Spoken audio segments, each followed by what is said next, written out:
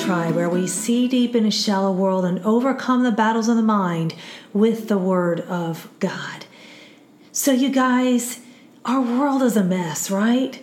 Today's reading takes us to the root cause of this mess we are in, sin. And it all started with a single, seemingly harmless choice with big consequences. And so our Bible reading today is out of Genesis chapters 1 through 4. Our scripture of the day is Genesis 3, verse 1. Now the serpent was more cunning than any animal of the field, which the Lord God had made. And he said to the woman, "Has God really said, 'You shall not eat from any tree of the garden'?" Friends, have you ever doubted God's word? Maybe twisted his word a little to make it fit into your plan? Maybe it was a compromising the truth just a little so we could have our way. Or perhaps it was ignorance. We did not study God's word to see what he really had to say about it. Or willful sin. Maybe we simply chose to go against God's word. Or deception. We were deceived like Eve. I think we can judge Eve here, yet we don't forget the fact that Adam was right there with her. They both made a choice to believe the serpent.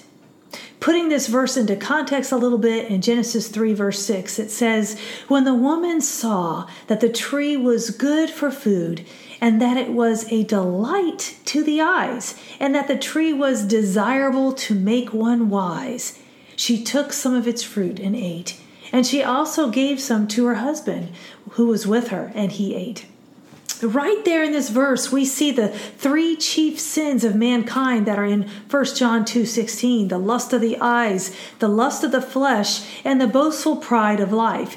These are the stumbling blocks that cause us to cave to sin. A key word in today's verse is arum, and arum is the Hebrew word used to describe the serpent. It means cunning, crafty, prudent, sly, wise.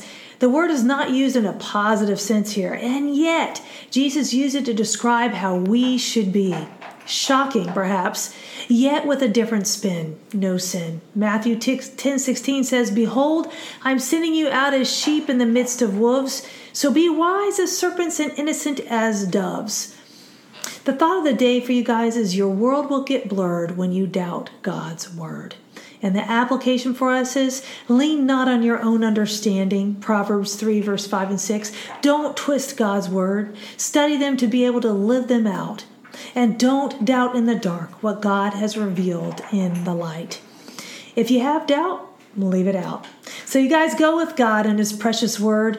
May we say with the psalmist in Psalm 119, verse 11, "Your written instructions are mine forever. They are the joy of my heart."